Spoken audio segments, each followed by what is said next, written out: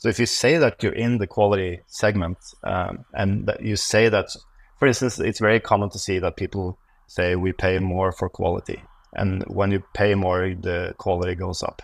And that's not true, because if I pay my baristas a higher salary, they don't work better. If I train them, they will become better workers. So, and when they have higher value, then I can pay them more as well.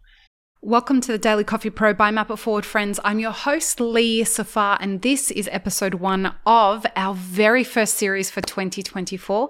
Happy New Year, everybody. And I'm proud to welcome Tim Wendelboe to the podcast for the second time. Hey, Tim, how are you doing? Hello, I'm good. How are you? Good. Before we do get started, I hope this is your best year yet. 2024 seems like it's going to be a very interesting year in the coffee industry. So I hope it's very prosperous for you and for everybody that's listening. To kick off the year, we are starting a conversation about the evolving specialty coffee market. And this is something that you're very passionate about. So why are you so passionate about this subject? I think, I started my coffee career in the early days of what people call specialty coffee. I know it's not the beginning of it because it was in the end of the 90s, but there was a lot of stuff happening throughout the early 2000s, I guess, in our industry that I saw as very positive. Like we had the barista competitions that really promoted the kind of craft of making coffee, making it actually an occupation that people are proud of.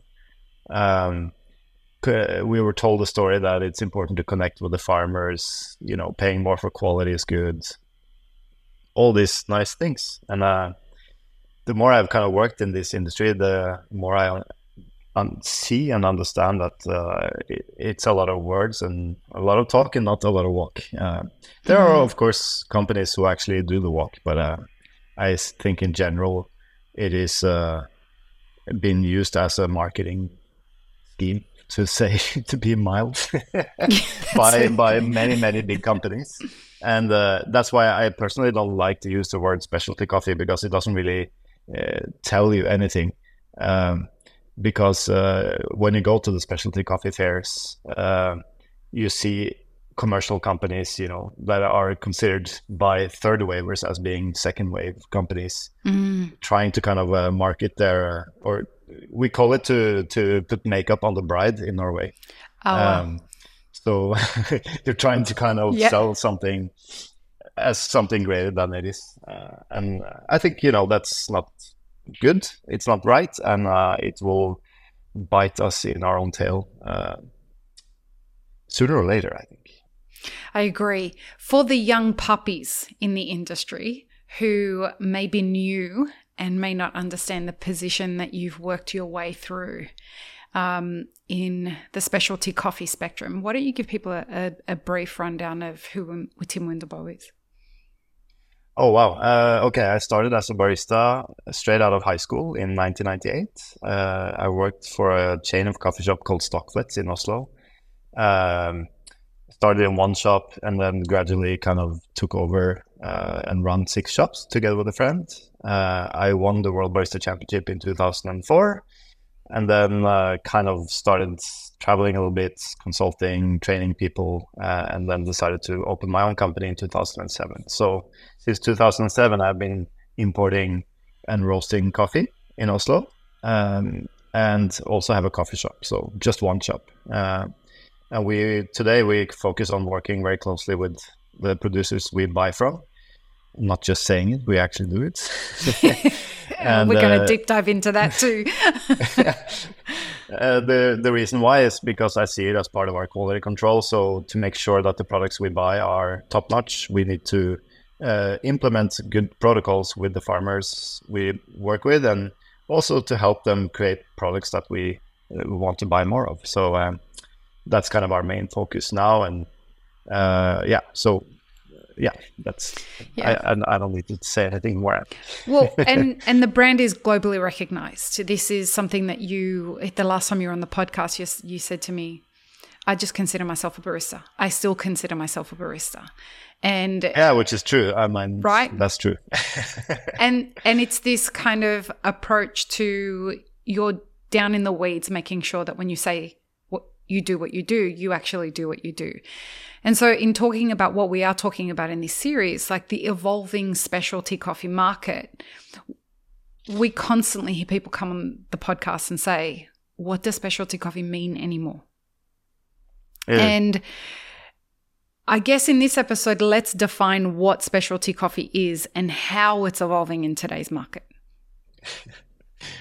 Do we have to define it? I think, the problem with the definitions is that it's always interpreted by so many. So yeah. I really dislike to use terms like direct trade, fair trade, specialty, because anyone can, there's no rules to who can use it. You can define it as much as you want, but there's no kind of legislation on how we can use it.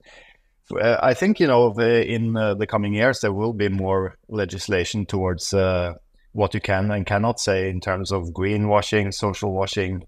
If you say that you're the most sustainable company in the world, you actually have to show for it. Today, you can get away with it. And you can see any marketing around the world, like everyone is the most sustainable, blah, blah, whatever. Yeah. You go to any website and there's always a big part of it that is about sustainability. And still we know most of the companies who talk very loudly about this, especially the big commercial ones, are far from being sustainable. 100%. So I don't think we necessarily need to define it. I think the industry is growing up, the coffee industry in general. It's kind of evolving always. And we can look to wine, we can look to beer. They have gone through a lot of the same. I still think like the top wines in the world are still very few. And they don't sell a lot of bottles of the top quality wines. What the majority of people want is like the cheap shit. Cheap wines. And that's the case with coffee as well, Yeah. So, but the problem is that there's a lot of people who try to sell cheap wine as being something fantastic. And that's the same in coffee. Like, I've never met any roaster or producer who don't say that they have the best coffee in the world. Everyone believes they have the best coffee in the world. But that can't be. Like, if you are a huge kind of commercial roaster, you're clearly not buying the best coffee in the world. And that's, you can tell that by the price, you can tell that by how the coffee tastes, how many defects, the way they buy the coffee. There's clearly better ways to do it. So I think the industry needs to kind of grow up a little bit and be a little bit more honest about what is it that we actually do. The big problem with this that I see, at least in my niche, where we are more like independent coffee shops, small chains of coffee shops, small roasteries, is that the focus, at least for the last 2 years since COVID, has been to purchase the lower quality coffee. And people ask for it. I know, because I talk to importers and farmers. They ask for like what they call good 84-point coffees, whatever that means. I interpret it as being they want the best possible coffee, but for the lowest possible price. And those two things, there's a compromise there. And then that's okay. It's okay if you need to buy cheaper coffees. I don't blame, there needs to be a market for all types of coffees that are produced, not just the top quality ones. The problem I see is that a lot of the people who buy those coffees still sell it as being the very, very best top quality coffees in the world. And that is not only bad for their own company, but I also see it as a long-term thing, not very good for the producers, because if we're only trying to push price down, they will stop producing coffee. That's the reality. And this is where we start to get a lot of topics in the same. Oh, this is perfect. But this is where we end up in that kind of space of what is specialty coffee and what is authentic and why do we have to be held to a standard and all these kinds of things. Well, the point of having a separation of specialty coffee from the commercial kind of coffee shops is because we are holding ourselves to a higher standard. We are trying to represent better supply chain practices. We are trying to represent better practices at the bar and in the way that we do business and all of those kinds of things. But that's not written anywhere. And so therefore what does specialty coffee mean anymore? And I guess that's why we are here. Yeah, I think one of the maybe roots to this problem is there is a big disconnect between most roasters and coffee companies and what's happening at origin. There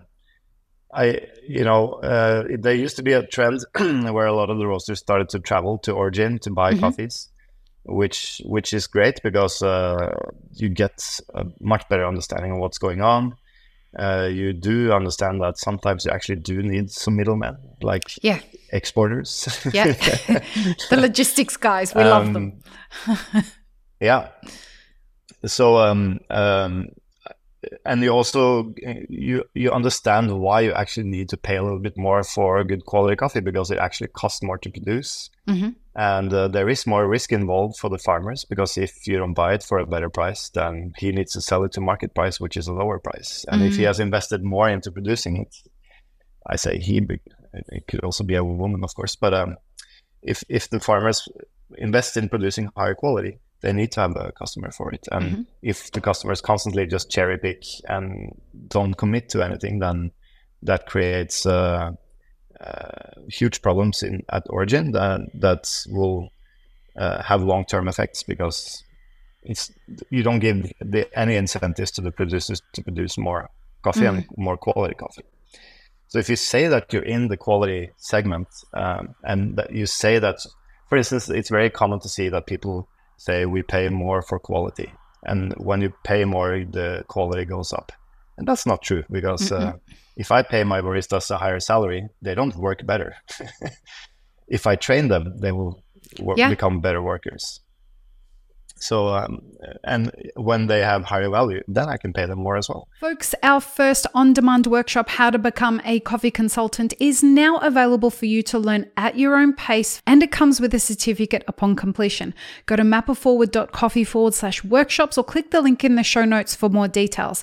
Support this podcast by supporting our sponsors. Either you can start doing self justice, or whatever you call it, like you can control yourself as a company, or you might just consider not using that kind of language if you're not really doing what you're saying. I'm a big fan. I mean, look, one of our core values is integrity and the other is authenticity, and this is where those two things seem to be, we're at an impasse at the moment in our industry, and we'll talk about this more in the next episode, but as things start to get harder and the market seems to get more saturated, people are looking for new ways to, I guess, get ahead. And I wonder if that might be, one of the reasons why this is happening. But let's talk about that in the next episode, about why this industry is evolving in that. So join us in the next episode, folks. Peace, love, and peanut butter. Have an amazing rest of your day. Thanks for tuning in, friends. There are two ways you can support this podcast. Firstly, become a paid member of our YouTube channel. Secondly, you can join our Patreon for as little as $3 a month. Both have options for exclusive ad-free content and early release content. Don't forget to subscribe and share this podcast with your friends. The Daily Coffee Pro is produced by Map It Forward, and the music you're listening to is called Run, Run, Run off of my album Laundry After Midnight. To get older episodes of this podcast, as well as more information on Map It Forward, head to mapitforward.coffee. You can find links and more information in the show notes below.